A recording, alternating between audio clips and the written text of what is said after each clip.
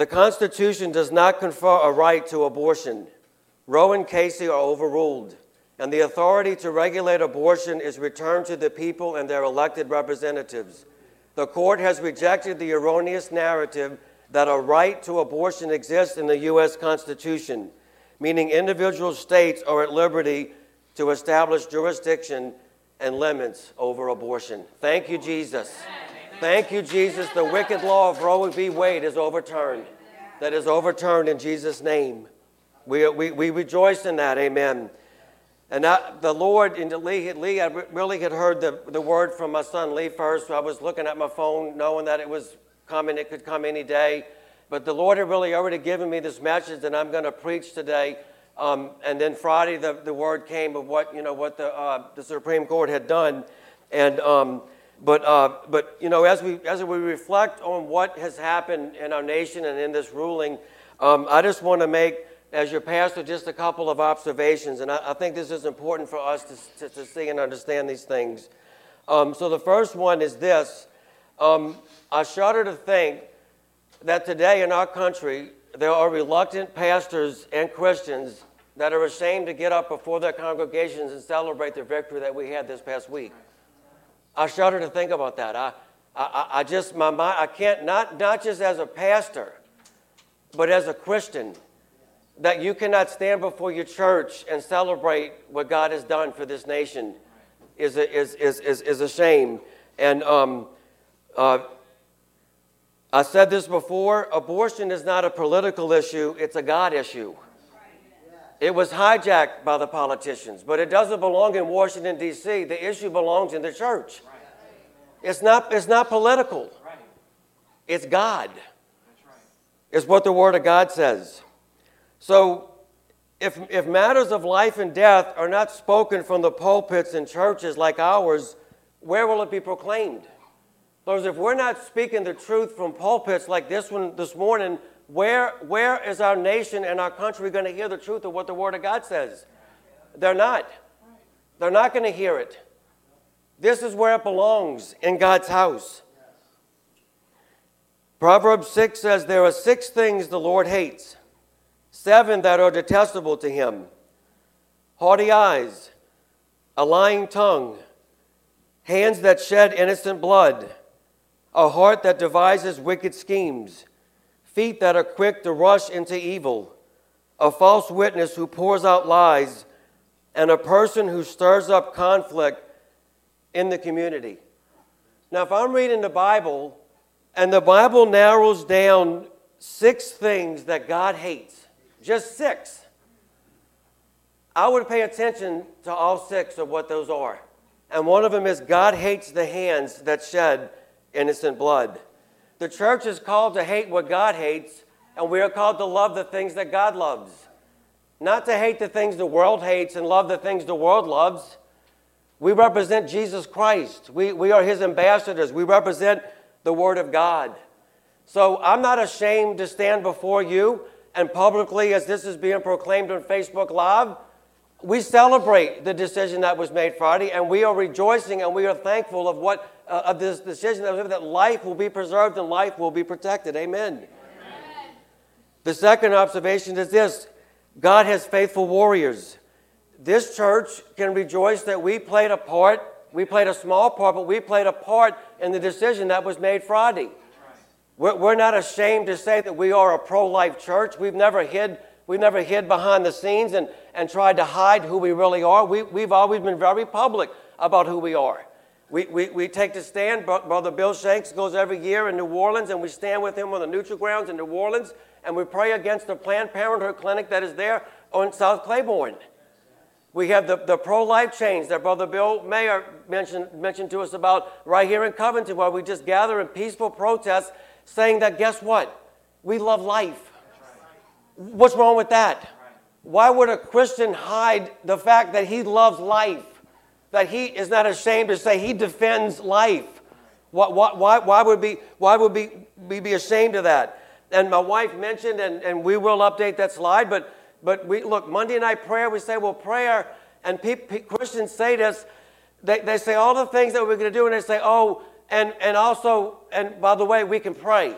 like that's the last thing we do. No, that's the first thing you do. That's the first thing that you do is pray.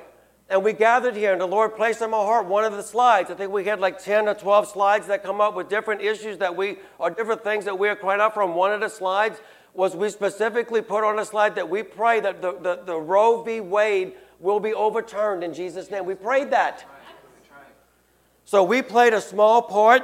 I've said this before. The Lord really convicted me on the issue of abortion. When we joined the Tabernacle Church, it was the Assembly of God at the time in Chalmette.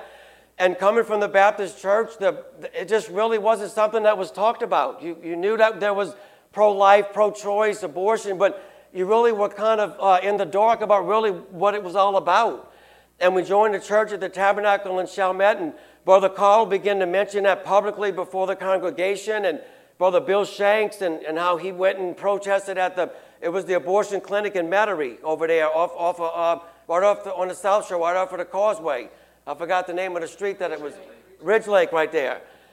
And Brother Bill was faithful, and he prayed for those things. But the Holy Spirit, see what happens is before you can say, well, I can plead ignorance. I didn't really know what was going on. But when something is being exposed, and all of a sudden you have the facts and you understand what's going on, then you have a right and a responsibility to act on that. And that's what God did. And I said, well, I felt so small because I'm like, God, I'm just one person. What can I do? So I said, well, if they have a gathering at the abortion clinic, I can show up. I may not be able to go to my legislature or be a senator or be a representative, but I can show up at an abortion clinic and I can pray. I can do something. So God began to convict me. What part can I play? And then for our church, I'm proud to say that our church stood for these things and stood for these values, and we prayed for those things. But there were faithful warriors that have literally given their lives for this cause. Literally given their lives for this. And I just want to name some of them. Bill Shanks is one of them. If you've seen one of the news reports that they did, they had Brother Bill standing in the back, and the reporter was giving a story and there was a lady, and she was pointing her finger up Bill Shanks, saying that you hurt women, you hate women. It was so, and I know Brother Bill Shanks. I know his heart, and he has given his life, so he's someone we need to thank. Brother Rod Aguiloid, way back in the 70s when this law was first passed, Brother Rod Aguiloid was a pioneer along with Pastor Keith Tusey on the cutting edge of pushing back the darkness of Roe v. Wade and abortion in this nation. They gave their lives for this. That's how Brother Rod and Pastor Keith met. They met in jail because they were arrested for protesting for pro-life. That's how the two men met. Gene Mills, he's the president of the Louisiana Family Forum. He said in an email that he sent out that he's literally given his adult life for this cause. See, I feel small, but I can do something. I just can't sit back and say, well, I know that this is happening, but I'm not going to do nothing. I can do something. Dorothy Wallace, she's the director of a crisis pregnancy center in Baton Rouge called Caring to Love Ministries. Sister Carmen Broder right here in Covington, the North Lake Crisis Pregnancy Center. We support both of those centers. Then in our church, he's not here with us this morning, but we have our own Bill Mayer that has been very vocal and very public about keeping our church up to date on legislation, pro-life causes. So we need to thank these men and women that again, have literally given their lives, their time, their education, their resources for the cause of pro-life, to fight against pro-abortion, to fight against abortion. So I texted Brother Rod and Pastor Keith after the ruling came down Friday. I just sent him a quick text and I said, we're just thanking God for your faithfulness. Yeah, we're faithful to this cause. And I said, I'm simply just sending you this message just to say this. Thank you. That's all I said. I just said thank you. So if you can think of someone in your life that has really been vocal and really laid it all down, Bill Shanks, he's given his life. I think he was at that clinic in Metairie every Saturday. They went during the week, giving their lives for these. And I said this, where would our nation be if men and women weren't willing to stand up and take this by the head. We wouldn't be where we are today. They would just run rampant and do whatever they want to do. But somebody was willing to stand up and say, I'll get involved, I'll get engaged. I'll spend my resources, my education, my time, my energy for this cause. Men and women have done that. Thank you, Jesus, that somebody is willing to stand for those things. Jesus explained the persistence of these men and women in Luke 18. He says, yet because this widow keeps bothering me, I will see that she gets justice, so that she won't eventually come and attack me. And the Lord said, listen to what the unjust judge says. And will not God bring about justice for his chosen ones? Amen. Now listen to this. Who cry out to him day and night. Amen. Will he keep putting them off? I tell you, he will see that they get justice and quickly. Amen. However, when the Son of Man comes, will he find faith on the earth? Those men and women were persistent. And they labored for 50 years. The parable that Jesus was sharing there, and there's other parables that he shared, when you read the teaching of Jesus that he gave on prayer, what was the common denominator in all the parables that he shared? Persistence. But what does Christians do? And I'm guilty of this. What do? We pray. If a need comes or we see a cause or whatever, we pray. But what do? We stop. We don't see anything happening. Nothing's changing. In some situations, we start praying for something, and guess what? The situation gets worse. So we just give up. What did Jesus say? Who cry out to God day and night. Cry out to God day and night. That means I don't see it. I cry out to God. I don't hear anything. Day and night. You keep crying out. So that the prayer thing, that's not something we should stop. That's something we should reinforce. In other words, that's telling me this prayer stuff works. Like God really is up there listening to us, just like his word tells us he is. The third observation is this. The fight is not over. I don't want to be a Debbie Downer to y'all this morning, but abortion is still legal in the United States today. And I believe the Supreme Court, and I don't know the history, I got to go back and follow the history of Roe v. Wade and what occurred before that, but I want to know as a nation, how did we get to a place where we legalized murder in the womb? I want to know that. Now, I'm proud of the Supreme Court and what they've done, but in my estimation, they didn't go far enough. Because what we're doing is we're still endorsing murder in this country. We are still saying that murder is okay in the womb.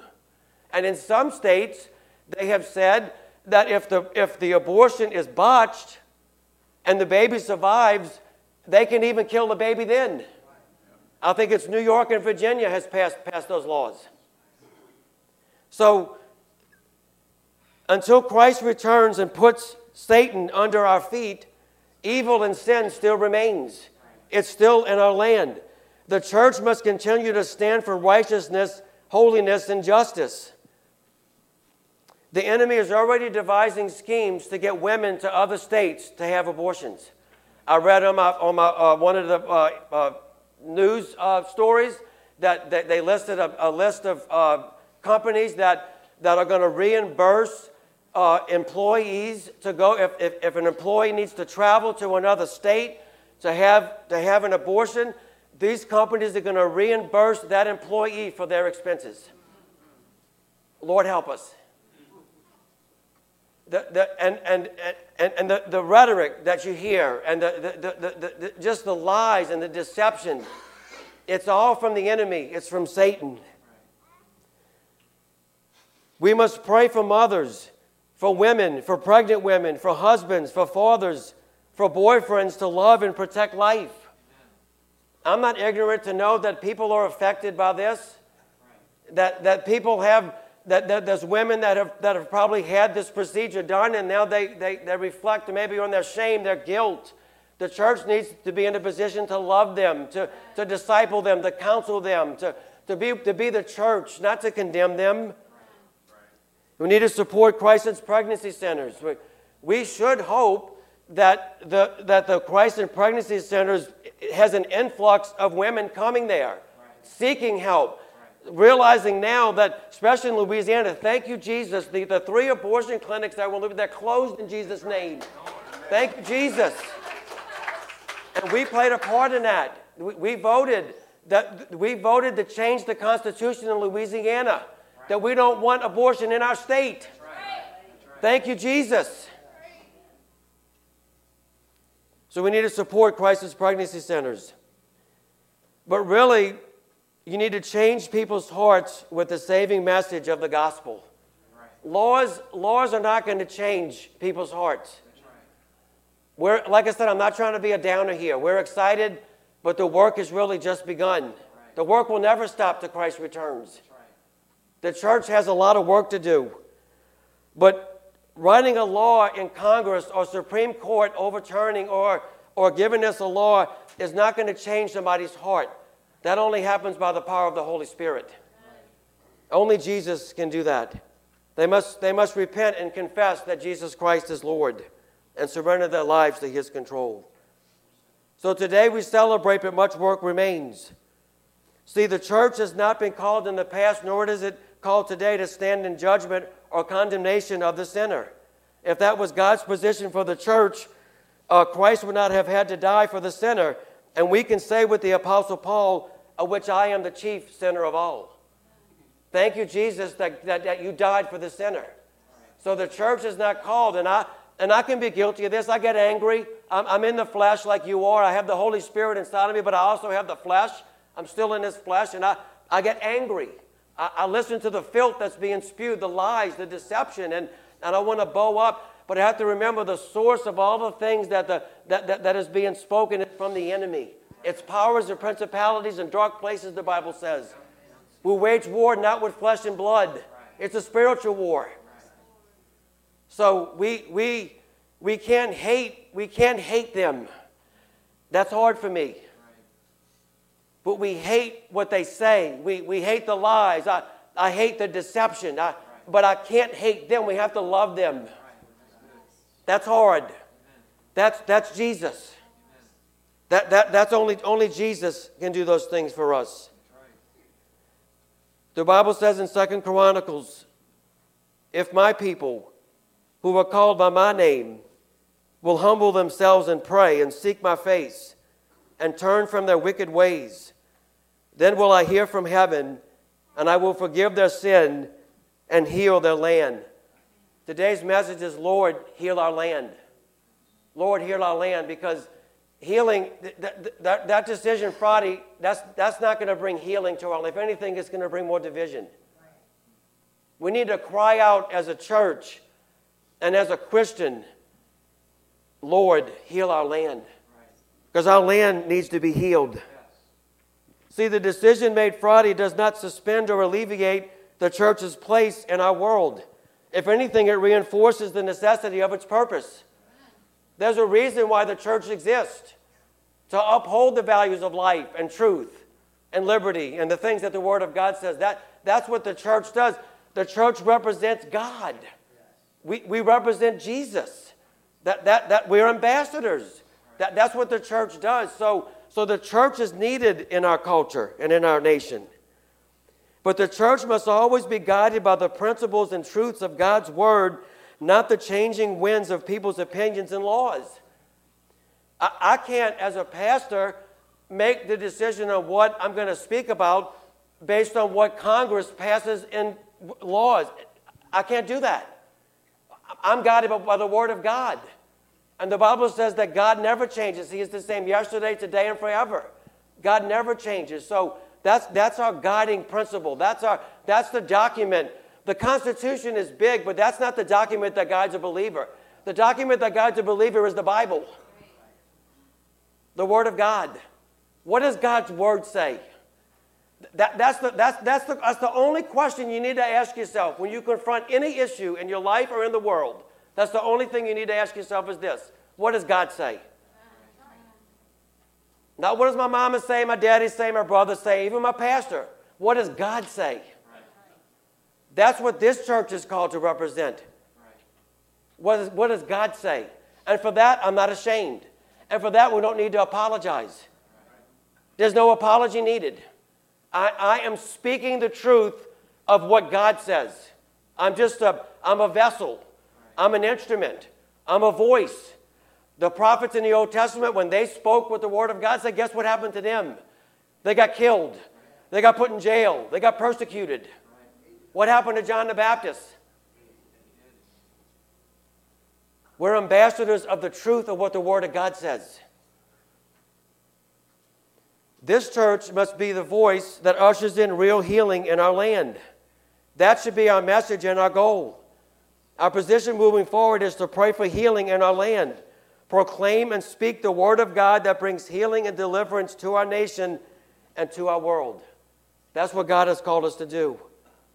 Isaiah 59:14 says, justice is pushed back and righteous behavior stands far away. For truth has fallen in the city square and integrity cannot enter.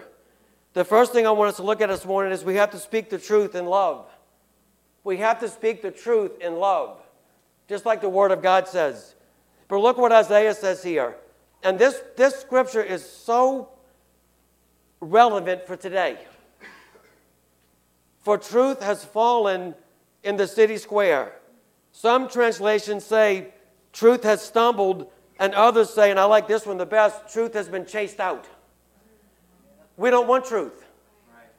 And you and I don't have the luxury of deciding what we like is true and what we don't like is true. That's not for us to decide. That's already been decided for us by the Word of God. Here's what we have to do. We have to obey the truth of what the Word of God says. We don't decide what the truth is. But truth is falling in the city square. It's stumbled. In other words, the nation, our elected representatives, our leaders, and they don't want the truth. They want opinions and feel-good things and feel-good stories, but that's not what the church is called to do. We're called to stand on the truth of what the Word of God says. See, the media has turned the court's decision into a us against them, conservative against liberals, Republicans against Democrats. But we are not celebrating a conservative victory. We are celebrating the truth that all life is valuable. Amen. It's not us against them. Right. Republicans and conservatives didn't win. God won. Amen. Truth won. Right. See, but that's what the world does. It tries to pit people against one another. Right. That's right. We wrestle not with flesh and blood, but we're principalities. There's an enemy. There's a force. There's a force that comes against the truth of what the Word of God says, that comes against you and I standing for Christ. We are living in an anti-Christ generation. Yeah. The Bible tells us that. Right. See, Christians don't need science to tell us when life begins. I don't need a scientist to tell me when life begins. Right. Although science will support what my head already knows. Right. The common sense that's already up there. That already knows these things.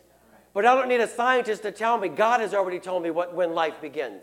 The Bible has already explained that to us. In Psalms 139, for you created my inmost being. You knit me together in my mother's womb. I praise you because I am fearfully and wonderfully made. Your works are wonderful. I know that full well. My frame was not hidden from you when I was made in the secret place, when I was woven together in the depths of the earth. Your eyes saw my unformed body. All the days ordained for me were written in your book before one of them came to be. That's what God says. The truth is that life is given by God alone. We are all created in the image of God, unique and special, every one of us. There are no mistakes or unwanted children. Amen. That's right. Listening to one of the talk shows Friday, I shouldn't have did that. I get angry when I listen to this stuff. And people are calling in, and the things that these people are saying, and somebody called in and they said that they started to think what this nation's going to look like in the next 10, 15, 20 years when we have gathered all of these children that are unwanted. That we have allowed all these children to be born that were unloved. Somebody said that in our nation, in our state. They said that. I'm here to tell you there is no child that is unwanted. Right. There is no child that is unloved. Right. Every child is a gift of God. Right. There's no mistakes. Right. God doesn't make a mistake. Right. Y'all have heard this shared. Lori shared this before, that when she was pregnant for Lee, she went to seek counsel to have an abortion for Lee. My wife did that. Lee, you're not a mistake. You're loved by God. You're His instrument. You are valued. You are loved by God. You are mighty. You're a mighty man of God. You are awesome. Mighty father. Mighty husband. Thank you, Jesus. There's no mistakes. I rebuke and I reject that lie in Jesus' name.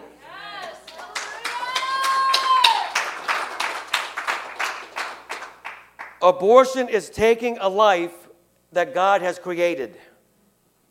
Abortion has opened the door for a spirit of murder in our nation.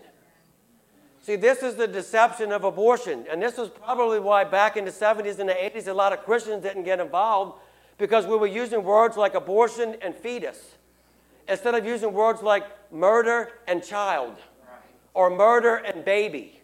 So you listen to abortion, fetus, fetus, maybe it's really not. No, murder and baby. That's the truth. But that doesn't sound right. That's what the truth is. Gene Mills said in his email that he sent out Friday, the court has done its job, but it cannot do ours. We are simply entering a new phase of the struggle for life. The culture of death that Roe fostered needs to be systematically deconstructed. He's right. Since Roe was instituted, 63 million. We can't even wrap our minds around that. 63 million babies have been murdered. We have endorsed, we have legalized murder. And you say, well, that doesn't have a connection with murder in the streets when young people are killing themselves in the streets in New Orleans. Yes, it does. You've devalued life. We have made, as a society, the decision on who lives and who doesn't live.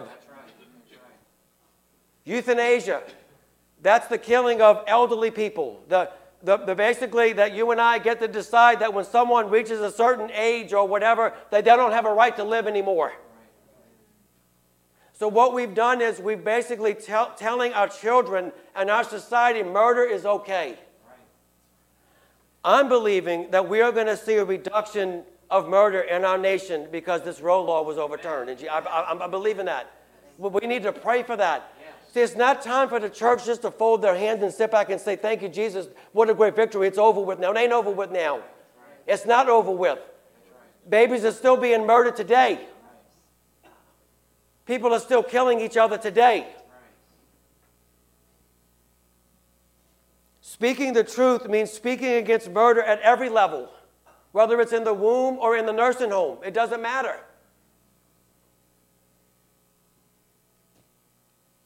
You shall not murder is a command. Thou shalt not murder.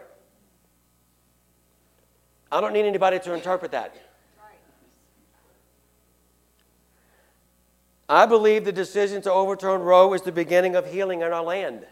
There's going to be a lot of division. There's a lot of division, but we must pray that God will lift off the spirit of murder that has plagued our land and bring healing and restoration. That's what the church needs to begin to pray. That God lift off the spirit of murder, that spirit of hatred, that jealousy, whatever it is, that rage that people are filled with. Lord, lift that spirit up off of our land, God, and heal our land, God. The decision made Friday will not heal our land. It's a door. I believe it can be an opening that God will use. But the church needs to step in and begin to cry out and begin to pray. See, abortion is not a political debate. The Tabernacle Church is not just pro-life. We are pro-truth. I've said this before. If someone ever asks you as a Christian, the church you go to, and they say, well, what does your church believe about whatever? Whatever the subject is. What does your church believe? Don't tell them this is what my church believes. You know what the answer is? This is what God says. That way you're not see, that removes the defense. I don't have to defend. This is what God says. We're pro-truth. I'm pro-Bible. All of it.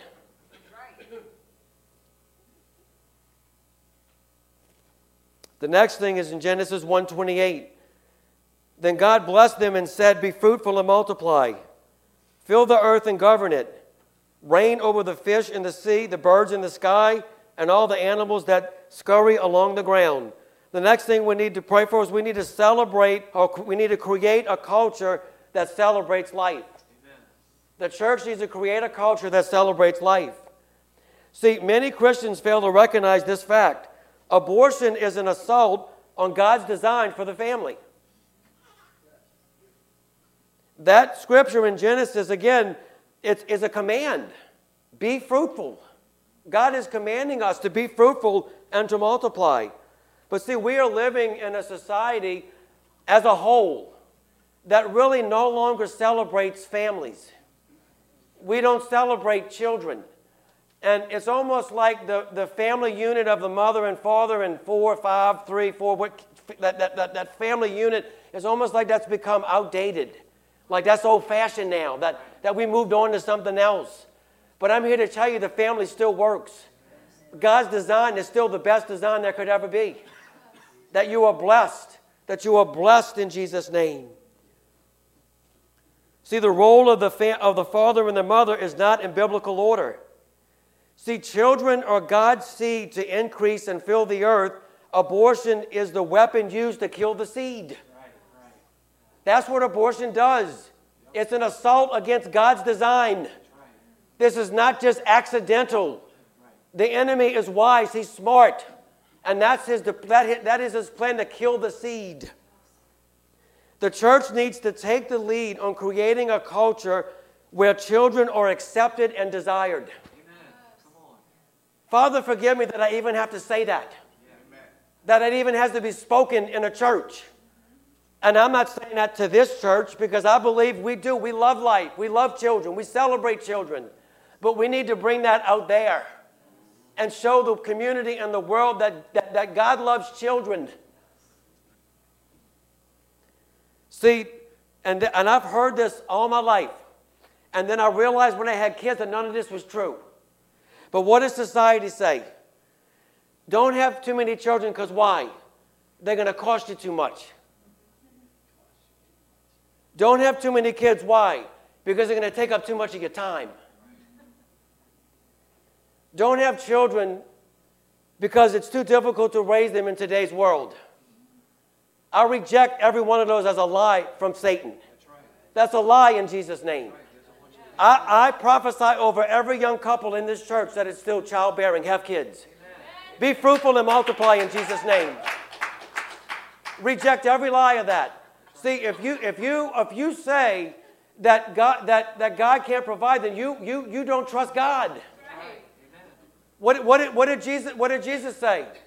If he's not concerned about the sparrows, every sparrow's fed. They don't wake up every morning. The sparrow doesn't wake up every morning and wonder, where am I going to eat? The food is there. The lilies are being clothed. Better than Solomon, it says, the lilies are clothed in the fields. How much more will God and I take care of you?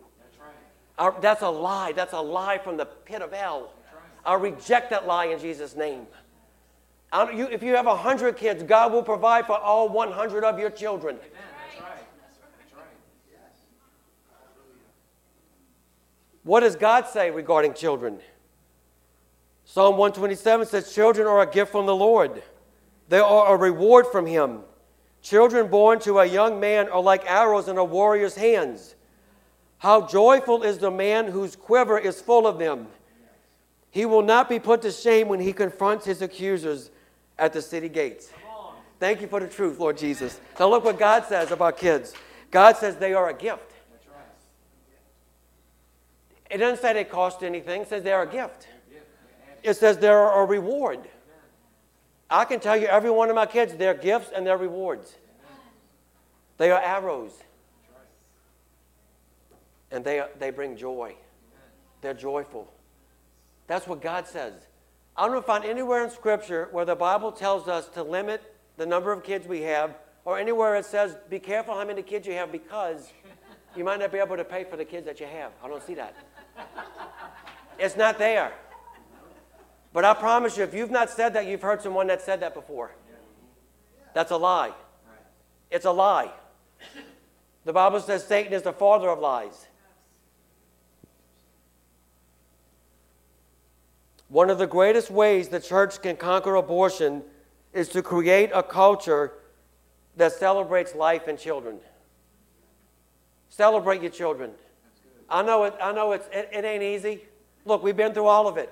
We had the little ones, we had the teenagers, we had all of it. Girls, boys, jail, all of that. We had it all.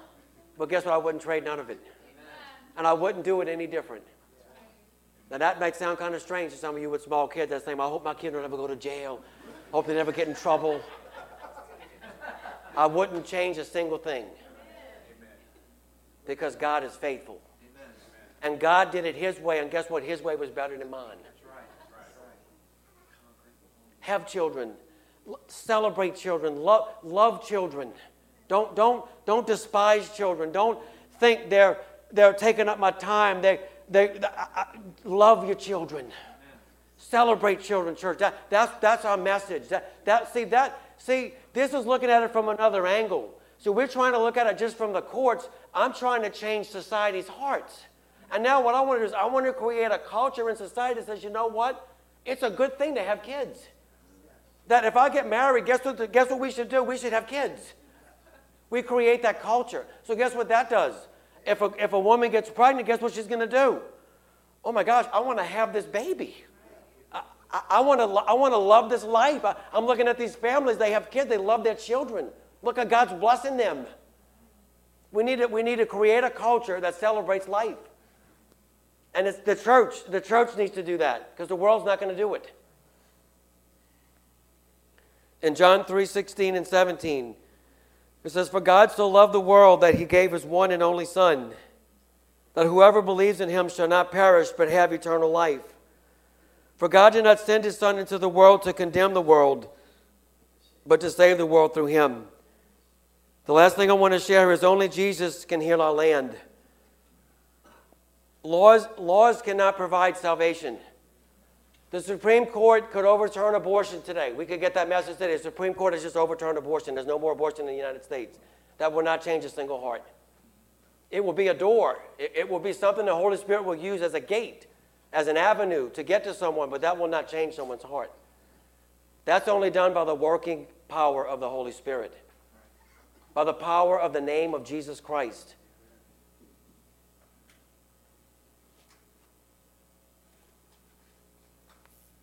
God loves life. He loves the world, and He's calling us to repent and turn to Jesus that we might be forgiven and be healed. See, abortion is a symptom of a godless generation. That's what abortion is. It's a symptom of something deeper, that we don't want God. We've rejected God. We don't want God in our lives. Jesus said in Luke chapter 4, "The Spirit of the Lord is on me, because He has anointed me to proclaim good news to the poor. He has sent me to proclaim freedom for the prisoners and recovery of sight for the blind, to set the oppressed free, to proclaim the year of the Lord's favor." See, only Jesus can change a blind heart. See, we look at the things that people are saying, that young man that called in, or that man that called into that radio station and said that he can't believe that a day is going to come when we're going to gather in 10 or 15 years a group of children that were unloved and unwanted. See, he's speaking that because he's blinded. That's why we can't hate them. We hate what they stand for. We hate the words that we can't hate them. They're blinded, the Bible says.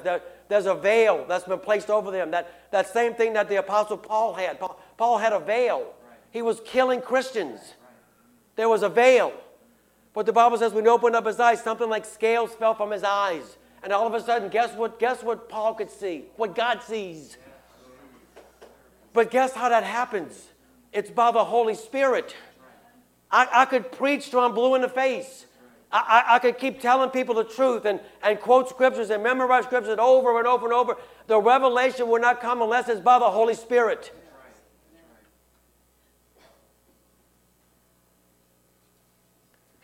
Jesus said, "The Spirit of the Lord is on me." Only Jesus can set our heart free that is blinded. Only He can provide forgiveness and healing for those who have been impacted by abortion. We need to love those who have been impacted by this, the mothers, God hasn't called us to condemn them. Jesus said, I have not come to the world to condemn the world, but to love the world.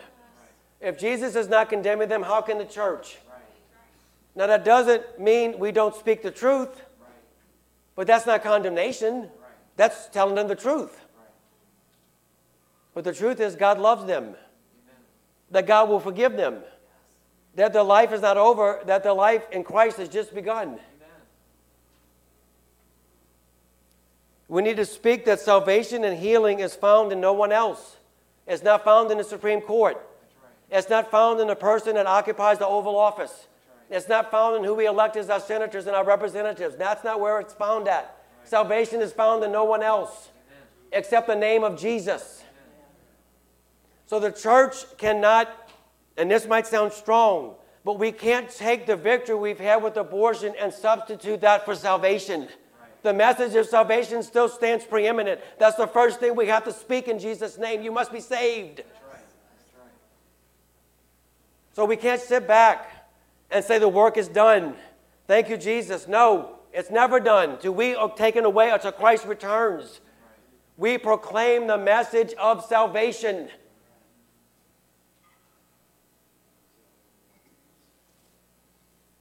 God is calling his people to cry out to him.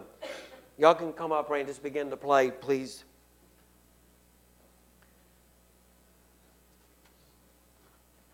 God wants his church to cry out. We're going to celebrate. We should celebrate. That was a tremendous victory. There's cause for celebration. But it's not the end. You can't put an exclamation point on that and say that's the end. It's not the end. People are still dying today without Jesus. That's our message. If my people who are called by my name will humble themselves and pray and seek my face and turn from their wicked ways, then will I hear from heaven and I will forgive their sin and will heal their land. That should be our heartbeat. God, heal our land. God, heal our land. That's what the church should be crying out to God for. That God gives us compassion for our land. Amen. Let me ask everybody just to stand to your feet, please.